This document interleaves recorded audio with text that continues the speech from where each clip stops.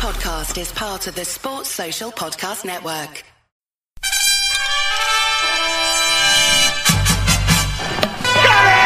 Crowd cheers. Here's Siddle. He's got it! He's got it! Taylor Siddle's got a hat-trick on his birthday! Go! Go! Go!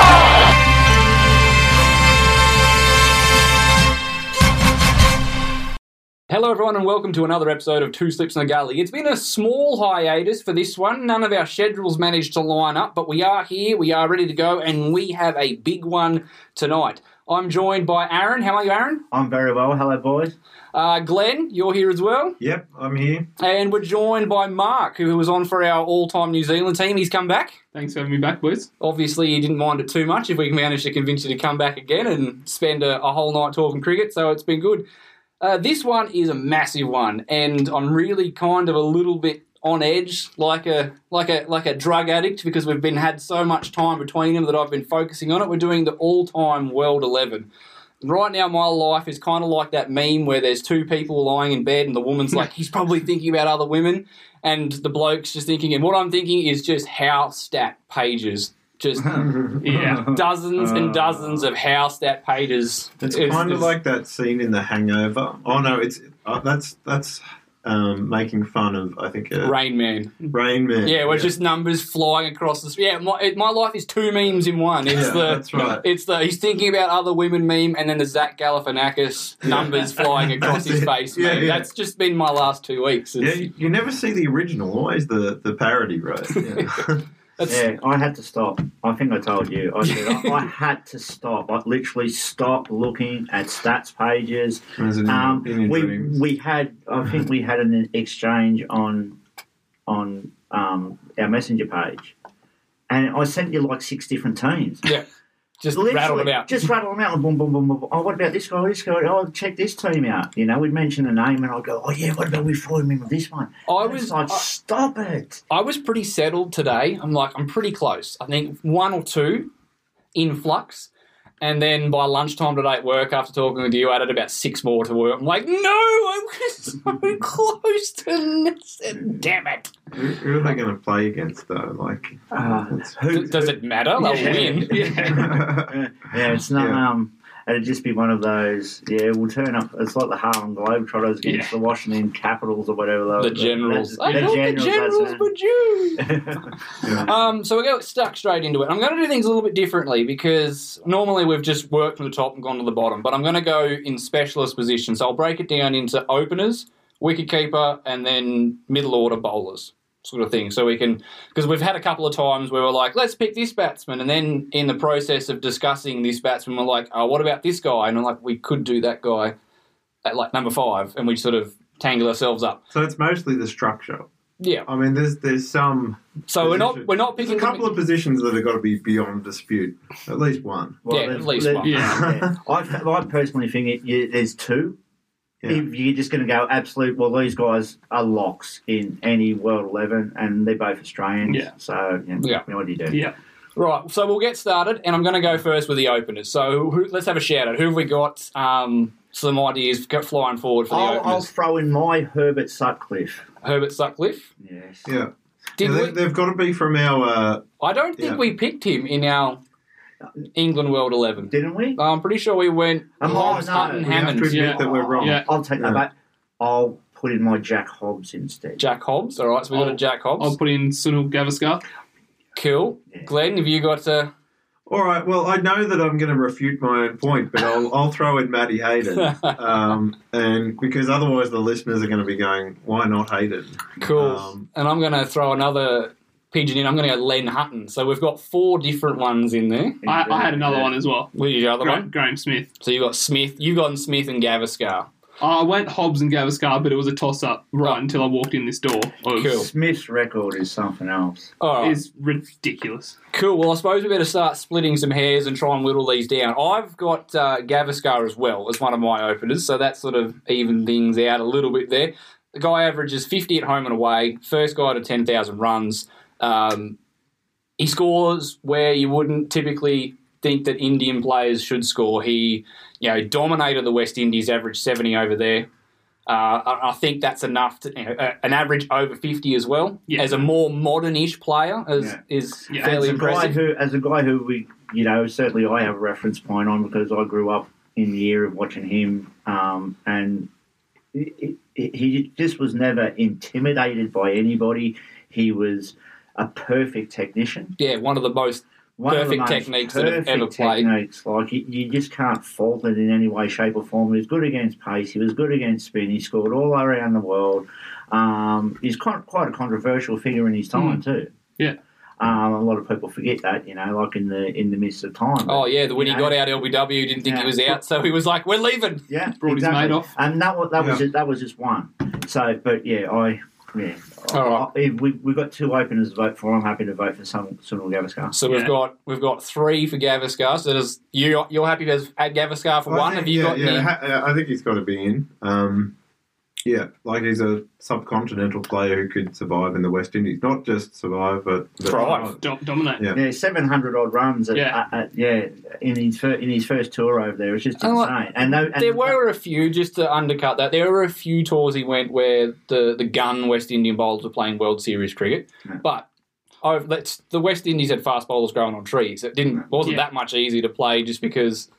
These guys were playing World Series cricket, so he still did a job over there. All right, so cool. I think that would have taken more time. We've got one locked in, and now it's interesting because we've all got our other opener is a bit different. So, I'll go to you. I'll throw it to you. Make your argument for Jack Hobbs.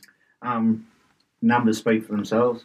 I think the numbers speak for themselves. If you lay his record out, and a point that I think we need to make too is everybody will look at his record and go, "Oh, he made most of his runs against Australia," or this or that. He was playing against the very best people he could play against at the time. Mm-hmm. You can only play against the best who you can play against. So Jack Hobbs, was he Bradman era? No, he was a little bit before. Just 1908 to 1930. He still averaged 60 in 18 matches against South Africa. Yeah. So there would have been a tiny bit of overlap. I think the flip side to South Africa, though, is South Africa in that era were awful. Awful. Yeah. They weren't even first-class level in England. Like, if they went over and played any of the counties, they would have been walloped as well.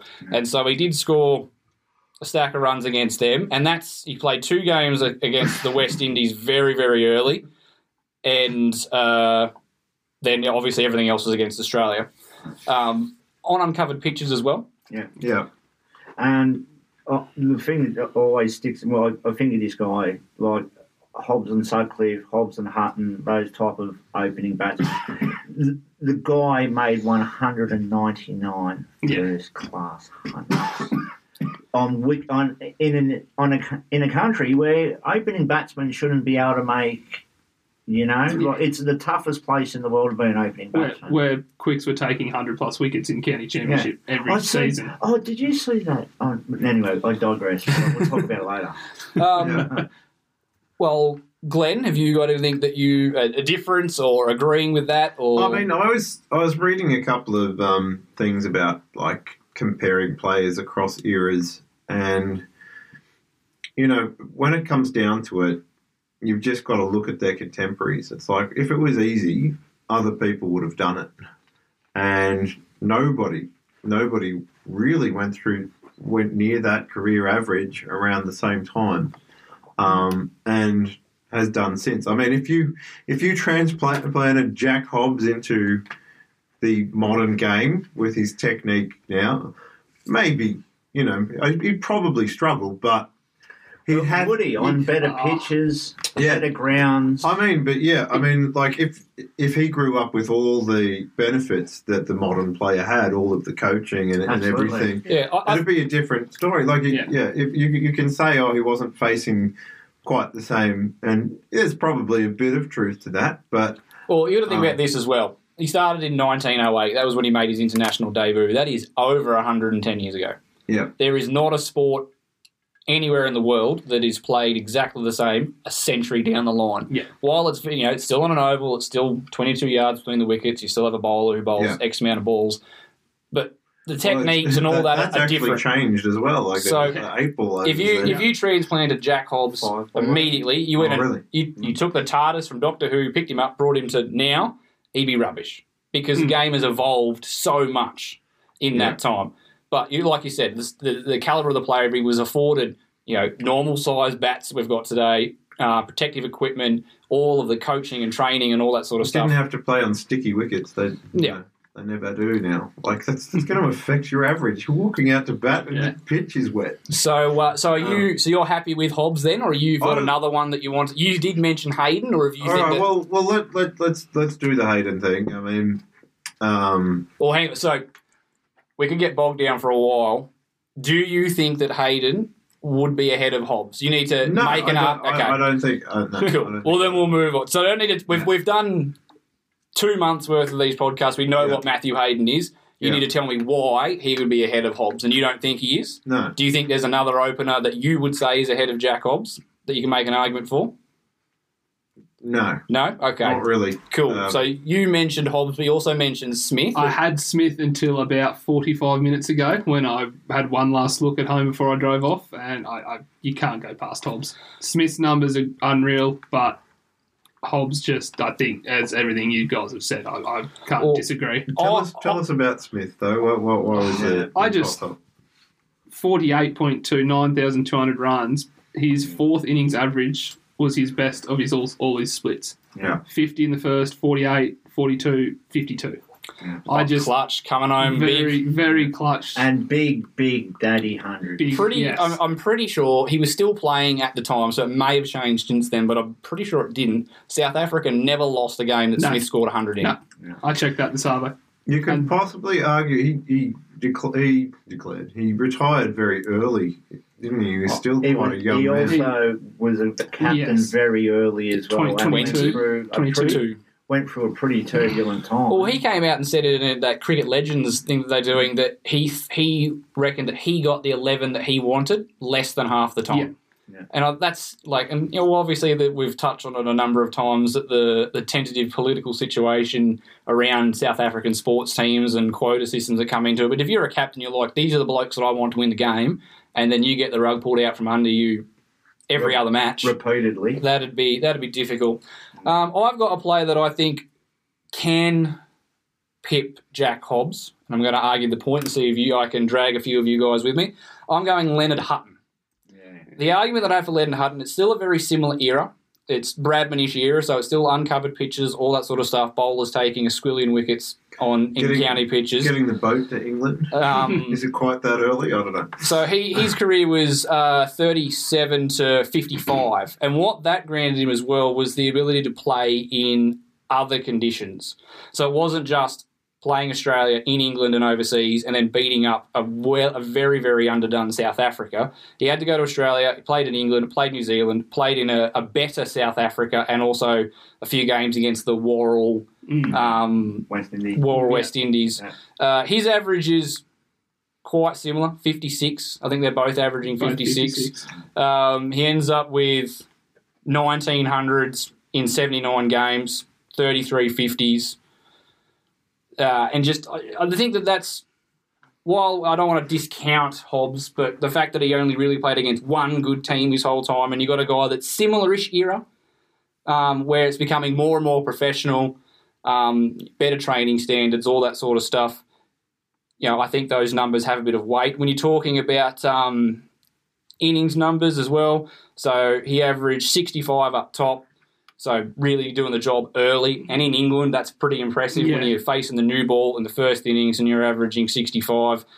His average drops down to 45 in the fourth innings, but 45 as an opener in the fourth innings is still pretty good.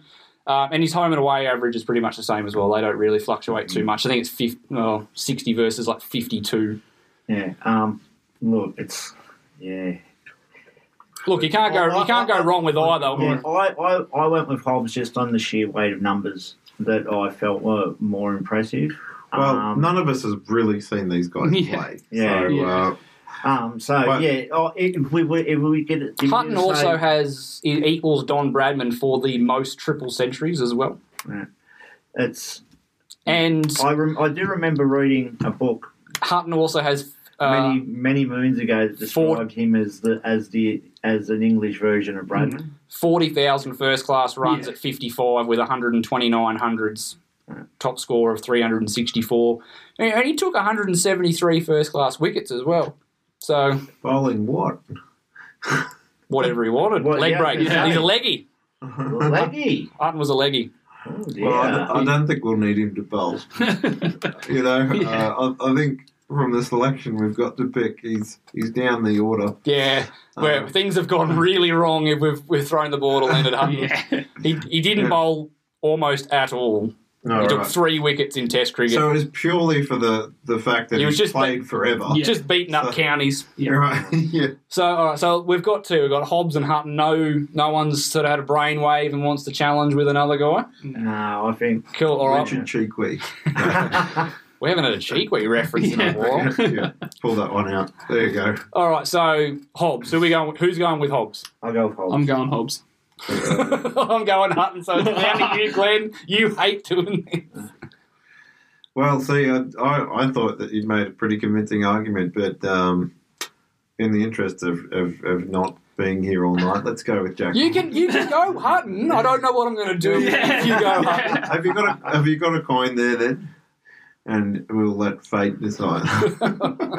It doesn't bode well when our first thing we were letting fate decide. All right. No, I'll stick with Hobbs. You're going Hobbs. All right, so Jack Hobbs and Sunil Gavaskar. Awesome. Cool. Yeah. Like, there's nothing wrong with the Jack Hobbs record. But I think most people have Jack Hobbs. Most people, the historians, would rate Hobbs higher than Hutton anyway. Yeah. Also, I had to pay Mark back because of the whole Southie thing. You know, Thanks, Glenn. I appreciate it. like it's not statistics at all. It's just all political, man. No one's paid me back for Marmaduly yet, I'd have to say. No, that was I would have been on your side. I was in the And car quite frankly, yelling. you're not liable to be paid back either. No, he should be on Aaron's side. You can't have one pace bowler in your team. Exactly. It's wrong. Yeah. Sri Lanka beat us with one pace bowler not that long ago. I know, but that was a wicked.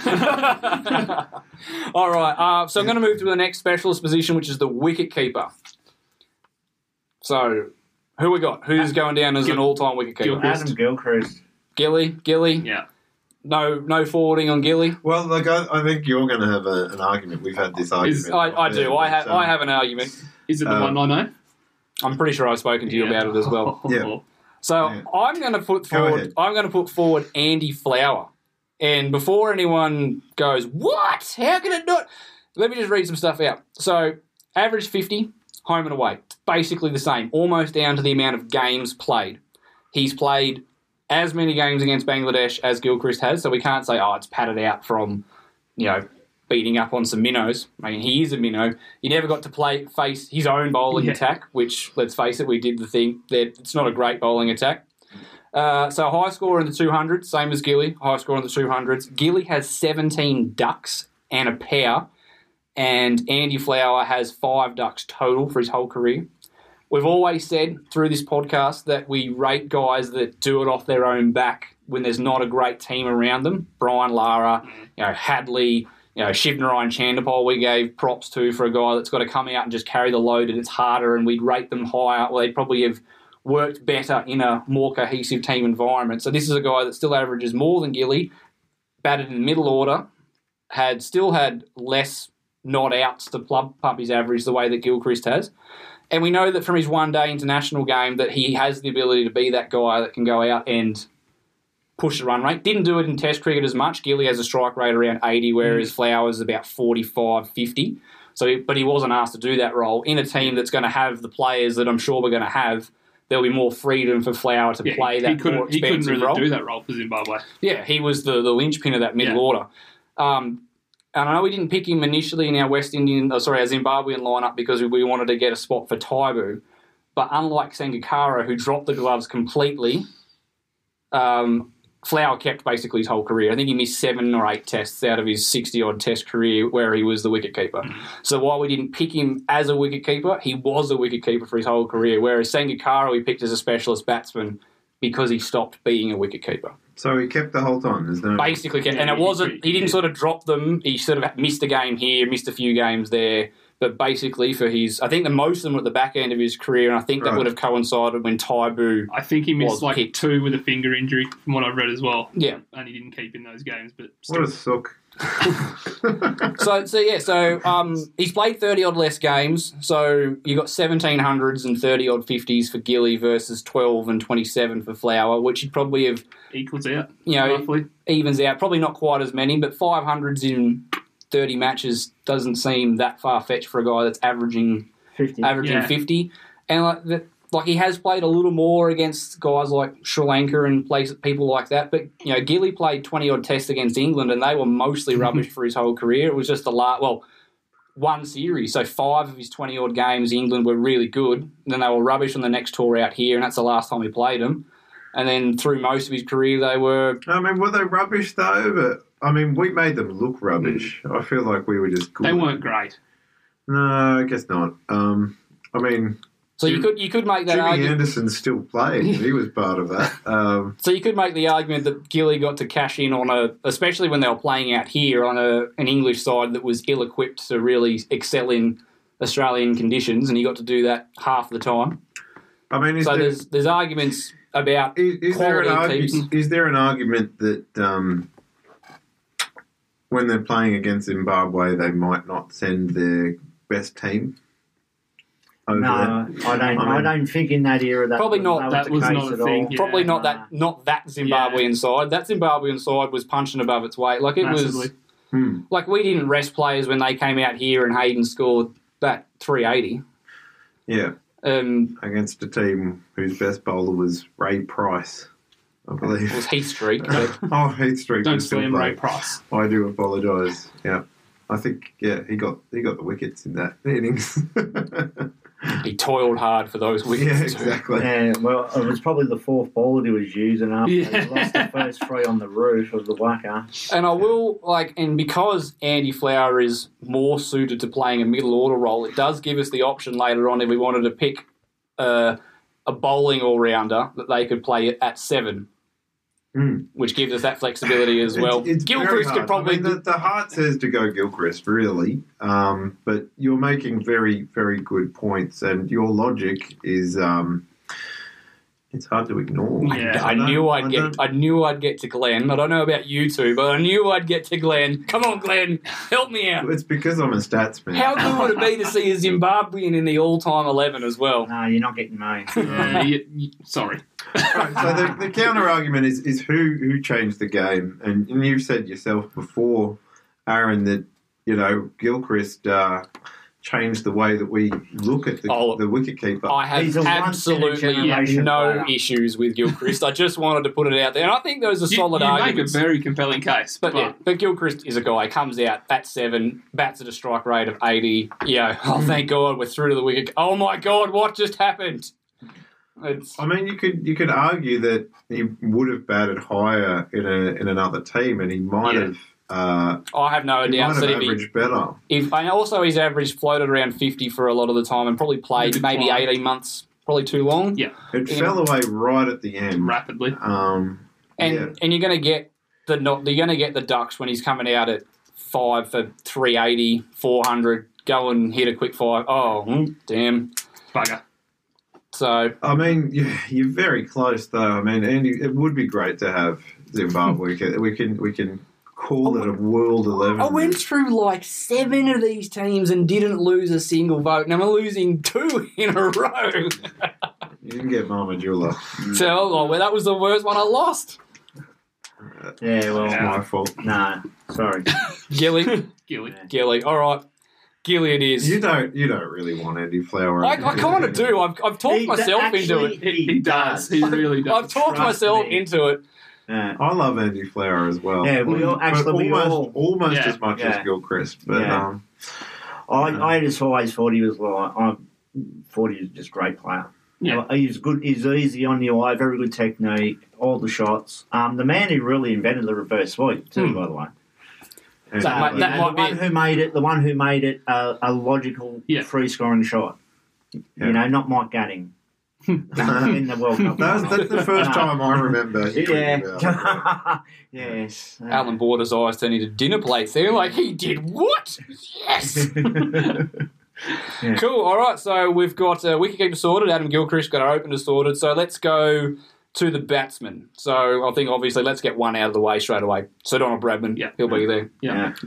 99.94. Yeah. All of the other stats. Fastest. that is fastest. This number. This. Did you see those first class stats that they put up the other day? Yeah. Was it nearly 30-odd thousand runs at 95? Yeah. Two 400s as well. Yeah.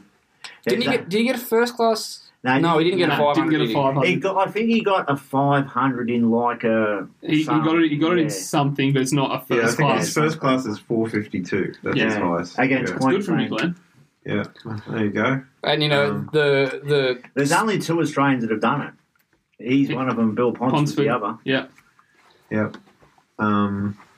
Well, everyone said enough about Bradman. Yeah, we don't. Yeah, If you don't acknowledge Bradman, you're just a little bit nuts. We're acknowledging Bradman because we really want to move on. Yeah. Cool. All right. Next. So we've got a couple of middle order spots left. So we've got 1, 2, 3, and I'm assuming we're just going to leave Gilchrist where he is at 7. Yes. Are we thinking that? Yes. Maybe Mark's tilting his head, so maybe not. Okay. So we've got 3 we've got 4, 5. And he's not going to bat at 8. No, he's at 6. So we've got 4, 5, and another spot. So before we get to the bowlers. So, all right. So who are we thinking at Richards. at 4? Shout out some names. We've Sangakkara. Yeah. Sanger, Richards. Smith, other Smith. Steve. Steve Smith. Yep. I like the idea of Steve Smith. I'm not sure how... And I adore Steve Smith. I don't know how comfortable I am putting a current player in an all-time World 11. I couldn't do it. You're right. You look at his stats. His away average is phenomenal. His home average is phenomenal. He scores runs everywhere in the world, subcontinent, England, Australia. There's definitely an argument to have for Smith. Yep. Plays against spin, plays against pace. Mm-hmm. At that period where he was a captain, so from 2013, or when he came back as a batsman to Sandpaper Gate happened, he was second to Bradman for all of those run-scoring milestones.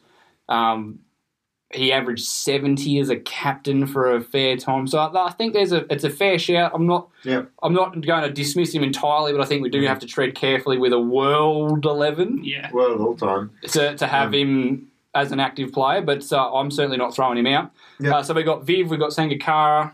You mentioned Lara. Lara. Obviously the guy who scored the most runs ever. Anyone seriously considering Sachin? Yeah, exactly. Well, you got to mention Tendil because if he doesn't get in at 4, he doesn't get in. He's not in my team. No, he's not in my team either. Any particular reason why you haven't got the all-time leading run scorer and century getter? I don't have him either, so it's no judgment, but I feel we need to articulate why. I just think Sangakkara brings more to the table. I just think he's a better batsman. Yeah. Full stop. Just the class of Sangakkara. I mean, I can remember seeing Sachin struggle when people had his number. Yep. I'd never seen anybody have Sangakkara's number. The way do I like to put it, articulate it to people that ask me is I think that there are people that had higher peaks than Sachin. I think Ponting had a higher peak. Yep. I think Sangakkara had a higher peak. I think Lara had a higher peak. Yeah. But I think Sachin had a much longer peak. Yeah. Yes. So, like, these guys that have a couple of years where they'd average, 60, 70 odd and just look like no one in the world can touch them, and Tendulkar would be a half step behind, but rather than 2 years, it'd be 10. Yeah.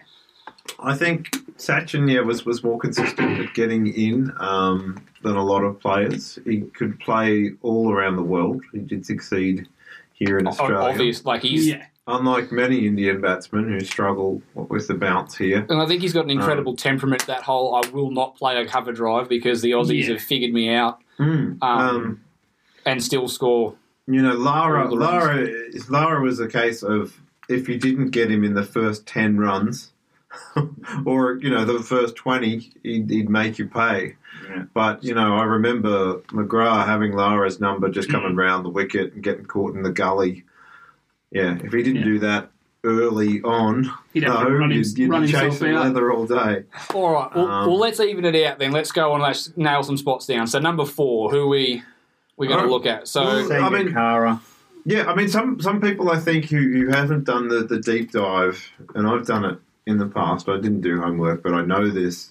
it'd be like Sangakkari's career average is around, what, 40? 57. 57. But after he drops the gloves, that's where you really... So his career without the gloves is 75 matches, 74 matches, thereabouts. Yeah. 65 with the bat.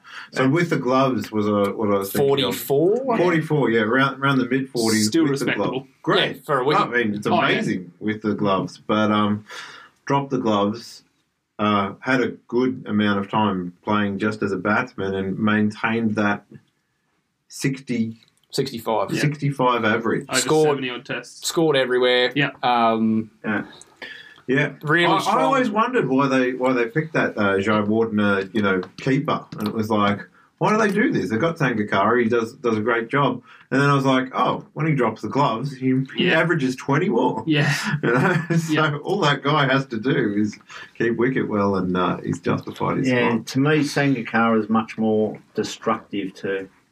Like Tendulkar, it could be like destructive, but it would bat for a long, long time. Well, there's that 190 where he almost won an unwinnable game against Australia in Hobart. It's like Sri Lanka are no chance. No chance. We'll just roll through. Oh, it's a little uncomfortable. He's made 50. Oh, okay, he's still going. He's on 100. Yeah.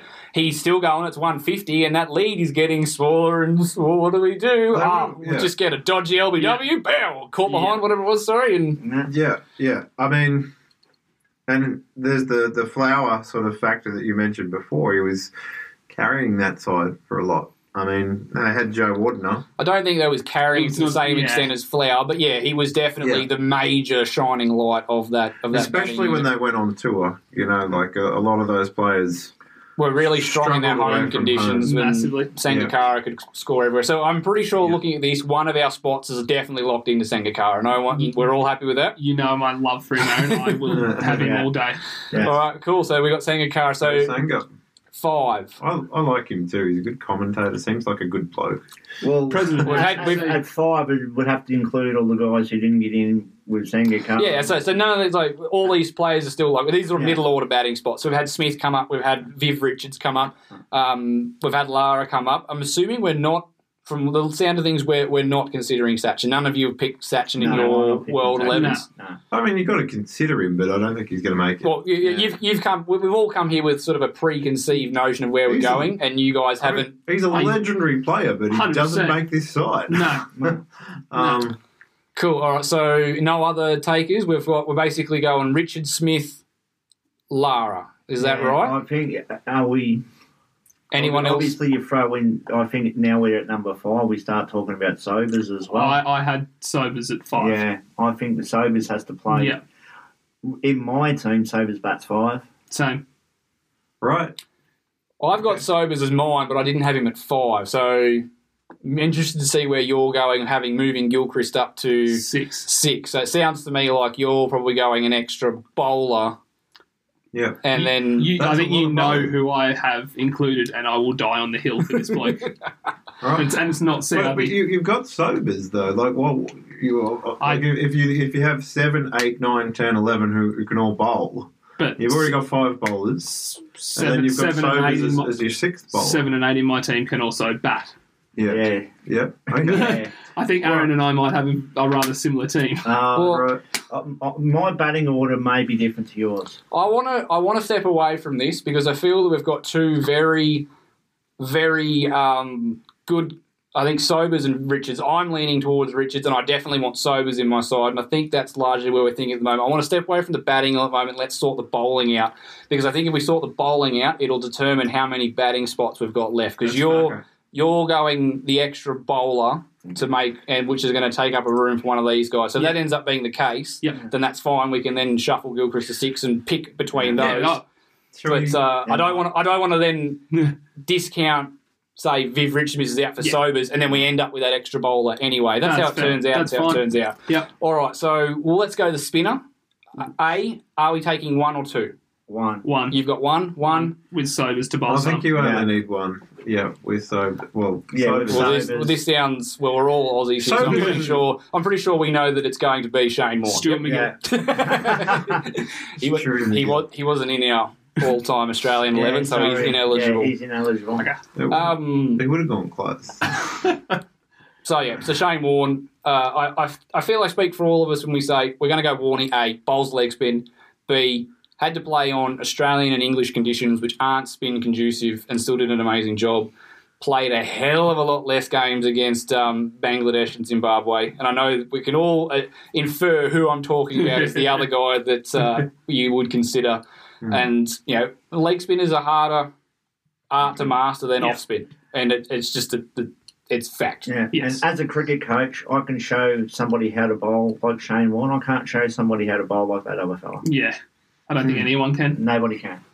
So, I'm not going to touch on anything to do with his action. That's neither here nor there. I mean, the only other person you got to talk about is Murali, right? Yeah. Incredible bowler, Yeah. but did play 3/4 of his career in the subcontinent between playing in Sri Lanka, playing in Bangladesh, playing in India. Yeah. Terrible record over in Australia, but bowled amazing spells, averaged 22 playing off spin, 800 wickets, all that. But again, was asked to shoulder a lot more of the load. Warne's got to wait till McGrath, Gillespie, McDermott, Lee, all these other guys have had their crack with the new ball and then pick at what's left. Yeah, there were times that Warne had to shoulder a lot of load, but playing in Australia, there's a lot of times when he's coming in and they're 3 or 4 down already. And, how many times has McGrath picked up 5, 6, 7, 8 for? Yeah. And there wasn't too many Sri Lankan players taking wickets away from Murali. The only counter argument you could have is that Warne really struggled in India. Well, Murali wasn't fantastic in India either. No, he wasn't. But his stats are a little better than Warne. I think we have a look at the Indian teams who he was playing against, as well as some of the all-time great players of spin bowling as well. Guys like Dravid, VVS Laxman, Tendulkar. Tendulkar took him to the cleaners. I remember Ganguly taking him to the cleaners a couple of times too with the left armour and just sweeping him and hitting him over mid-wicket. There are very few spinners that aren't Indian that have succeeded in India. Yeah. True. So, no, I'm just playing devil's advocate here. I have Warne in my side too. Yeah. Cool. All right, so that's down. So another one I'd like to point out for the bowlers would be Imran. Yeah. And this is where it gets interesting for me because I want to play Imran at 6. Yeah. That's interesting. Yeah. We do have a different batting lineup. Yeah. Imran averages again. How much bowling do you need? And 19 of the ball as a captain. In 50 tests. I have Imran as well. Imran's got to be in your side somewhere. You just got to decide where. See, I mean, in my head, I had Imran at 7 with Flower at 6 when I was doing it in my head, or I had Imran at 8. If I had to go there, and then Sobers at 8 and Sobers at 6. Stop it. So I had Sobers. Also, Sobers. I was assuming would be so. I'll go all rounder at 6. Wicketkeeper at 7. Imran at 8 was how I was going with that. So as part of just your standard free prong pace attack. Yeah. I want to. And I initially want to play him and my free prong pace attack. I initially was thinking along the same lines, but as Glenn says, these bowlers have all only got to play with one ball. So if you're going to pick 3 specialist quicks plus Imran plus Sobers, there's not a lot of and these are some of the best bowlers that ever do it. So Garfield, here's your ball, and it just resembles like one of those ones you get in the nets. Is having 4 quicks plus Sobers worth having an extra all-time great batsman? That was where I ended up tipping towards going. If I've got Sobers, he's going to be the lone all-rounder, and then I had a couple of all-rounders as part of my bowling attack. That were good enough with the ball to be. I think Imran Khan makes you almost forget about his batting, even though it was great. Actually, I think he was 45. I wasn't quite. It was about 37 or something. He played 50 tests as captain, and he averaged 50 with the bat and 19 with the ball. We can see who's been on our stat more than that. But he would almost make a world all-time side on his bowling alone. Yeah. Well, this is the thing. I mean, for mine, I have Imran as the third best all-rounder of all time. And Sobers, who Callis, else? Imran. yeah. Yeah. Yeah, that's fair. And It's I think, interesting how- honestly, it could almost be 2A and 2B because Sobers was a much, much better bowler than Callis was, and Callis was a much better batsman. Yeah. So it could almost... But, yeah, they're right up there. Sobers is the top. Can you imagine Imran Khan coming in after Gilly? Because it was bad enough. Yeah. It's bad enough with Australia, just like, oh, good, we finally got, Damien Martin out at 6, or whoever was batting at 6, Darren Lehman. Who's coming now? Oh, it's Gilly. Right. And then to add to that, oh, good, we finally got Gilly out. Oh, it's Imran. That's Imran Khan coming out to bat.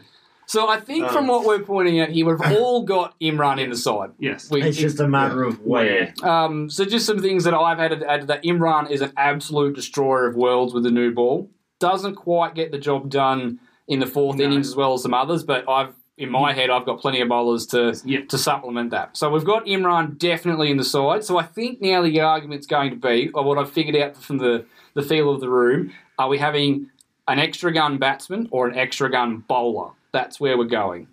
So, But he's both. I don't know, but in terms of what's left over. So we've got Imran in there. I think Glenn and I are leading towards having more of a typical team with a specialist batsman taking up that extra spot, and you guys are looking at an extra fast bowler. Yeah. So it's where we're sort of... So it's going to end up being, when we work this out, it's going to be a fast bowler versus a batsman. Yeah. So I think we can also slot in then that we're all happy with Sobers somewhere in that team, from the sounds of things. We're all talking about him being there without actually announcing it. Yeah. So we've got Sobers in the team. So we've got potentially 2 more fast bowling spots. And then we've got 1 spot that's going to come down to... who we decide to vote's more important, the extra bowler or the extra batsman. Yeah. I think is where we're at. Does that sound about... I think so. Cool. All right. Well, let's throw out some extra bowlers. Who have we got? Who's... Malcolm Marshall. Richard Hadley. Cool. Well, I've got Glenn Malcolm... Dale Steyn. Oh, slow down. All right, okay. Curtly Ambrose. Let's tick them off. Was it Macron? You've got Marshall. I've got Marshall. Glenn's So got it doesn't Marshall. matter if I have Marshall. I think you can't not have Marshall. Yeah, you Look, can't. all right, for mine, if you put a gun to my head and you said, pick the best fast bowler that's ever lived, I would say Malcolm Marshall. I wouldn't even hesitate. Malcolm Marshall. Yeah. Take the gun away. Yeah. Right. So, and that's over Lilly, over McGrath, over Steyn, over Amber, Malcolm Marshall. Bang. What did you do in that day to get yourself in such a situation? You don't want to know. There's like a cricket stats serial killer out there. There's a dark web version of House Stat, and I fell down the rabbit hole. It's like that weird episode where we pretended to be kidnapped. He has argued with a few people on Facebook, so... He's always arguing with people on Facebook. Being the keyboard hero caught up with me. The house stat killer. Anyway. Cool. We're not going true crime on this podcast. No. Cool. All right. So Malcolm Marshall's a good one. So I heard Steyn, I heard McGrath, I heard Akram, I heard Hadley. Ambrose, I heard Hadley. McGrath, obviously. Lilly. Yeah.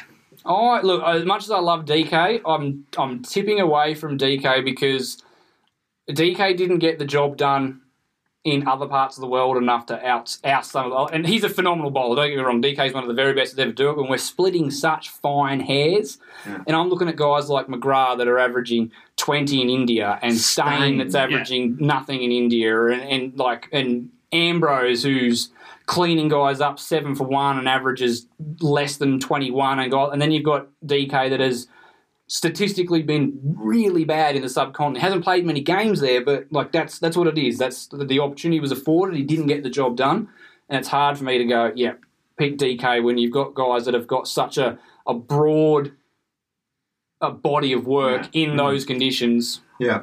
I think it is just out of sentimentality. I had to throw him in. Oh, yeah, That's absolutely no doubt. Yeah. Like, he's one of the very best that's ever done it. But I think, like I said, we've got... everyone here is an incredible cricketer that we're picking between. Like, there are no mugs. So it's going to be very, very picky, fine hairs that we're splitting to get them out. And I haven't got DK in mind because... Yeah. So do we talk about the other Australian, Glenn McGrath? I've got Glenn McGrath definitely floating around. I have Glenn McGrath. His longevity is almost as impressive as Jimmy Anderson's. Look, and I'm going to say that McGrath left stuff in the tank. The last thing he did as a professional cricketer was lead the one-day international World Cup in wickets taken. Yeah. And then went to the IPL and did a decent job there. But if you're the leading wicket taker in the World Cup, that says to me that you've got plenty in the tank. You could go around again, and he just went, enough's enough. I've done my thing. And how does he go around the world for those of us who have not lived on house stat? He's excellent.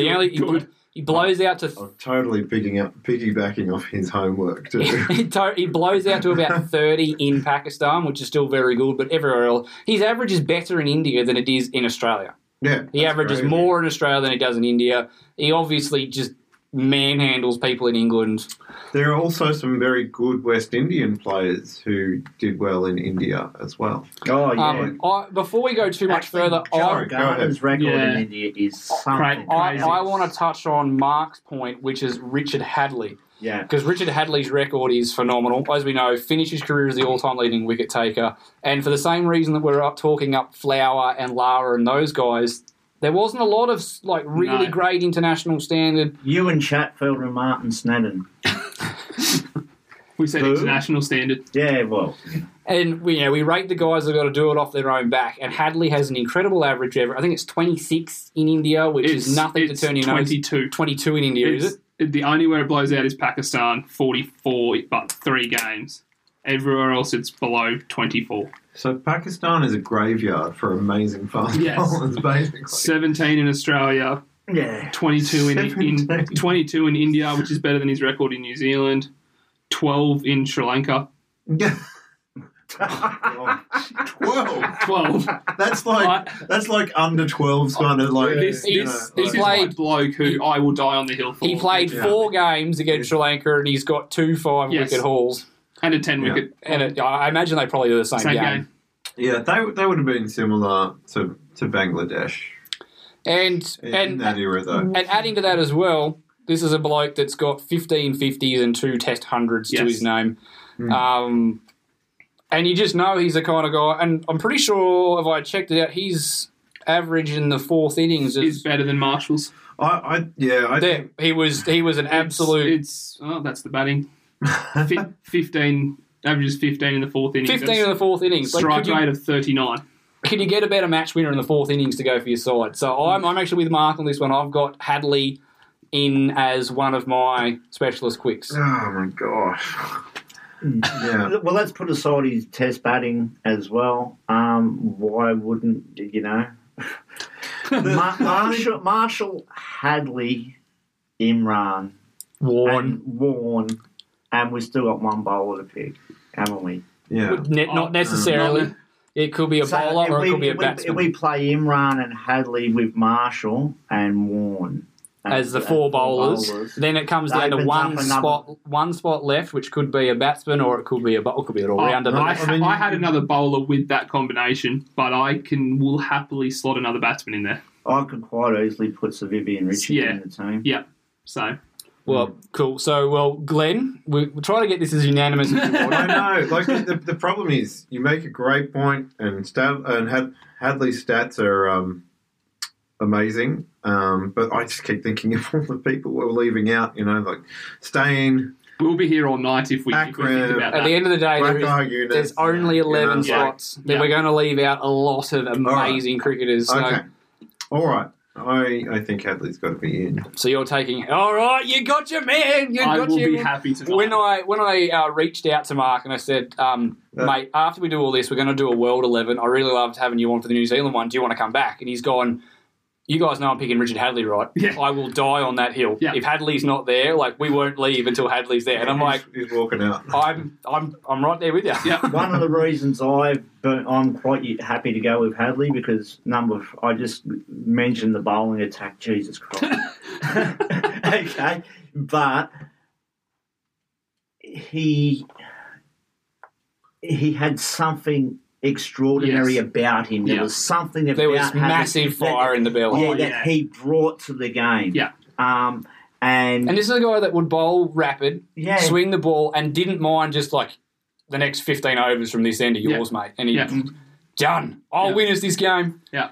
So, I was leaning towards McGrath because I was like, how am I going to split this? And I was like, I need to put this into specialist roles, and McGrath could be that guy that just, you take everywhere, you plug him in from an end, he goes at no runs and over, he bowls all day, doesn't need the ball to be swinging, doesn't need it to seam, doesn't need to be quick and bouncy, he'll just get the job done.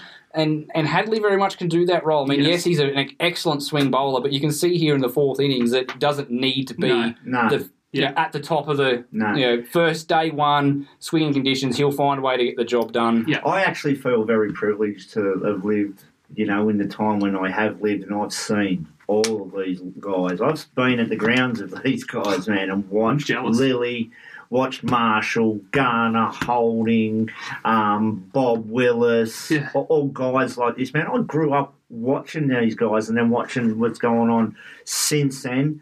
I can't believe I'm leaving Dale Steyn out now. I can't believe Aaron's leaving Dale Steyn out. Neither can I. I've many times said I have a man crush on Dale Steyn. The interesting thing, but he might still be there. We haven't decided which way we're going with this last spot. But with Hadley, all those teams that I was throwing up in my head, he features very prominently in a lot of them. And it's just a matter of where you bat him. Essentially, is he going to bat 8? Is he going to bat 9?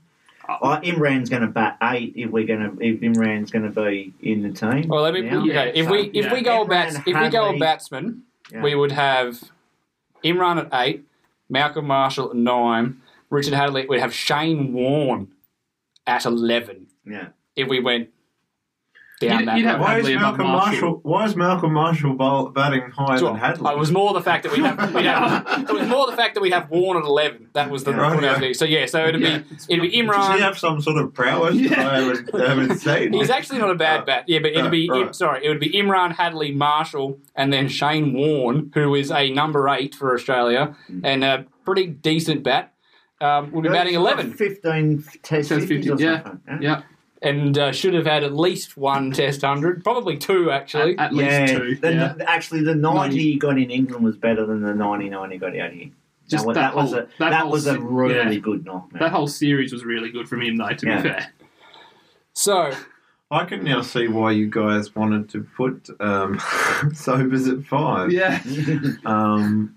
Because I don't feel right about not having Glenn McGrath in this side. I don't know whether it's my bias because I saw his whole career. I just don't feel right about it. So currently, I'm going to leave. I don't know. So Hobbs, Gavaskar, Bradman, Sangakkara. Then we've got Sobers at 5 or 6. Yeah. Then we have Gilchrist at 6 or 7. Yeah. Then we have the bowlers that we've picked on the way down. So we've got another bowler we could pick if we flush it out with another batsman. As much as I'd love to have a Steyn or a McGrath in there, I just can't not pick a World 11 that doesn't have Viv Richards in it. Yeah. Because, the guy personifies swagger. He comes out, doesn't wear a helmet. He averages over 50. He was unquestionably the best batsman in the world at the peak of his powers. And I think something that sets him apart from a lot of these guys is that their averages all drop off the later in the Test match you go, which makes sense. It's more difficult for batting. I mean, Sachin, Lara, Sangakkara, Smith, Ponting, all those guys, their averages drop down to the mid-30s, very low 40s at the best. And Viv Richard comes out and just hits a cool 46. Is his fourth 47. Inning. 47. 0.9, so it's 48. 48, fourth innings average. Gets the job done in the fourth innings and just terrorised the best bowlers in the world. And I just think... Yeah, it's... Well, you think, attacking batsman-wise, he could flick the switch and go faster than Do you imagine Gilchrist. with a platform and you've got Viv Richards and Adam Gilchrist there with Imran in support at the back to try and just... Yes, and out there to bat right now is Viv Richards and left-handed Viv Richards. Basically. So that's my vote. My vote for the last spot is for Viv Richards, unless someone's got another batsman or they want to go with. I'm happy with Viv. I think if we decide that Imran's not an all-rounder, he's just a bowler. Okay. So no one wants to make an argument to try and vote for another bowler. We're happy with that. Come on, Glenn. He bats at 8 and doesn't bowl, right? No, yeah, I mean, it's... I will add that gives us right-handed, left-handed, and I'm assuming Viv comes in and bats at 5. Yeah. So left-handed, right-handed, left-handed. Then Gilchrist is a lefty, and then Imran was a righty as well. Yeah. So it gives us... And we have Sobers to bowl left arm. And Hadley's a left-hander. Yes. Yeah.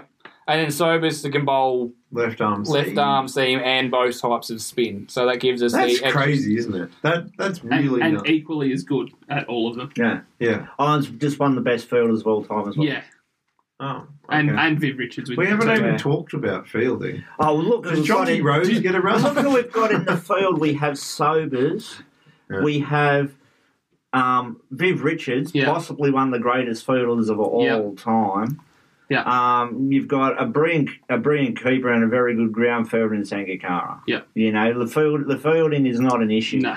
You know, like I'm not sure where Bradman fielded, wherever the hell he wanted, I guess. But yeah. So I don't know. I've never heard about his fielding. They always talk about his... I don't think anyone really talks about the fielding in that era. It was all very polite until it wasn't. Yeah. Yeah, so I don't think fielding's really to worry about. So are we settled? I think so. I think we are. We did that in less than an hour. I'm actually surprised. I thought that we'd be arguing for a lot. I'm struggling in my own head to leave out some of the players I'm leaving out. The key, Aaron, is to do your homework. Yeah, well, this is the thing, isn't it? We've been, I don't know about you guys, but yeah, we've been on this for weeks. Cool. All right. So just a final readout. Jack Hobbs, Sunil Gavaskar, Donald Bradman, Kumar Sangakkara, Vivian Richards, Garfield Sobers, Adam Gilchrist, Imran Khan, Richard Hadley, Malcolm Marshall, Shane Warne. We're going to name a 12th man. Jesus. Now I've got to whittle down everyone else into one. Let's just pick the best fielder. I reckon we throw Ricky Ponting in. Yeah. Man. Can't go wrong there. No. I mean, if we got to sub him in, concussion sub or something. Is there an all-rounder we're missing that can do a bit of both? Well, we could probably throw Callis. Callis has the test record catches, isn't it? So, yeah. We didn't even talk about Callis. I had him in a lot of my teams, but then he's just not as He good doesn't as... fit the balance. Yeah, exactly. I think he offers very much the same. Like, he is a gun batsman and he's a good bowler. Yeah. He's not a great bowler, he's a good bowler. Yeah. And the same with Sobers. Sobers is a gun batsman and he's a good bowler. They're both averaging in the low 30s, and Sobers' point of difference is that he does seam and two types of spin, whereas Callis is great batting along with Sobers' great batting, and then just the single discipline of... But you also would have had to bat Callis at 3 or 4, and there is no way he bats that 3 or 4 in this team. That's what's got him out for me. So Ricky Ponting 12th rather than Gary Pratt? You just keep picking at that sword, don't you? I know. I've got to read that. I'm just trying to think if there's anyone else that's worth giving a shout out to or gives us a little more. If we go on field, we just chuck Jadeja in there, mate. Well, Jadeja, he's a spinning all rounder. Yeah. Oh, do we really need it? I can't in good faith pick Ravi Jadeja as an all-time world 12. No. My vote for the 12 would be Ricky Ponting. Yeah. Right. Purely based on his fielding. On his fielding. Yeah. On his Cool. fielding. All right. Who captains it? Bradman. Bradman.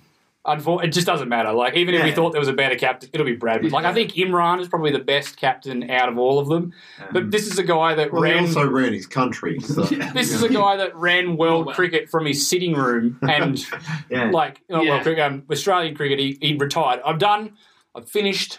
I've been the best batsman that's ever lived. I've run the cricket board. I'm now retiring to my home, and that's it. I'm done. Wait. Ring up. No, I don't like that. Change it. Yes, Mr. Bradman. That's it. He just ran world cricket from his lounge room, so there's no way that he's going to let anyone else captain his side. Yeah. All right. We're done.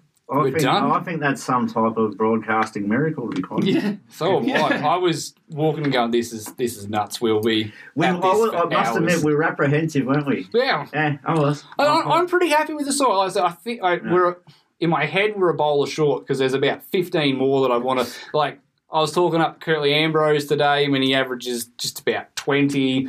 Yeah. All of those historic historic spells where he took heaps of wickets for nothing. Wasim Akram, the left armour, that he reckons he'd have 600 wickets if the Pakistanis could catch. Yeah. We obviously left out Lara, we left out Sachin, we left out Smith, who I've really high on. Got a man crush on. So anyway, let us know what you think, people. Done. What do you think? Who have we missed? We know we've missed lots of people, but if you're going to tell us who should be in the side, you need to tell us why. That's the big thing. Don't just go... Or even better still, do your own 11 and, just see if you can support it with statistics and facts and arguments. You mean my statistics and facts? And don't forget the style, people. You can pick a team to be really dour, or you can pick a team to be very attacking and have all your bases covered, even if things aren't going right for you. And I think we've done pretty well here. Yeah, and they're all guys that can, when they score hundreds, they have a propensity to score daddy hundreds as well. Yeah. So when they get in, good luck getting them out. They're not a guy that gets to 100 and then holes out. So I think we've done a pretty good job of covering all of those facets to balance the team. Left-handers versus right-handers, bowlers that'll do a specific job. We haven't all just picked fast outswingers that'll be useless once the ball's gotten old. We've got Imran, who's going to probably take the new ball with Marshall probably. Yeah. Probably, yeah. And then you've got guys that can do a job at the back end with the... But depending on conditions, you throw Hadley the new ball. Yeah, exactly. Or just really depends.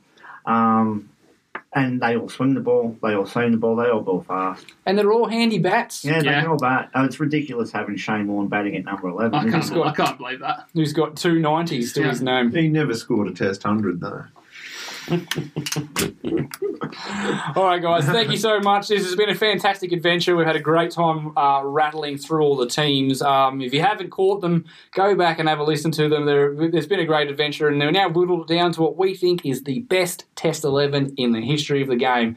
So like we said, share your thoughts on what you think, where we've gone wrong and where we've gone right. We'd love to hear from you. And until next week, we'll have a chat about all things cricket. We've got some actual cricket to talk about. The Australians are walloping Zimbabwe at the moment, so we'll have a chat about that. England and South Africa are in a fantastic test series. The Big Bash is wobbling before it's even started, so we'll have a chat about that. All the good stuff coming up. The summer of cricket has started. It's been a bit wet, it's been a bit rainy here, but it's here. International cricket has started. Colin de Grandin. Oh, yeah. Well, a sad loss for the world of international cricket, I'm afraid. That's 2 Kiwis down. Pulling the plug. Yeah. 2 Kiwis down to I'm not chase. sure what I'll be able to do with myself not watching him modelling Bolly's 120k outswingers. Sorry, I feel like you were winding up, but I just... I was, but that's fine. That's cool. There you go. No, it is something... We'll touch on that, I'm sure, when we talk about the Big Bash run, because that's two... Yeah. That's a byproduct of franchise cricket at the moment. It's Kiwi cricket isn't as lucrative as some of the ones in the world. Trent Boult and Colin de Grandin, you'd think, when fit, would walk into that side, and they're 2 guys that have stepped away from the game, and Colin de Grandin's going to try and play franchise cricket. Trent Boult's already said that's why he's doing it, and 2 in the space of a month. Yeah. They were walk-in test caps for the arguably the best test team in the world. They're the reigning World Test Championships, and they've said, thanks, I'm hanging up the boots, I'm going off to do other things. It's systemic of where the game potentially could be going. So it's definitely something that's worthwhile bringing up. So we'll touch on all that sort of stuff next week. But until then, bye for now. He goes, over. Sports Social Podcast Network.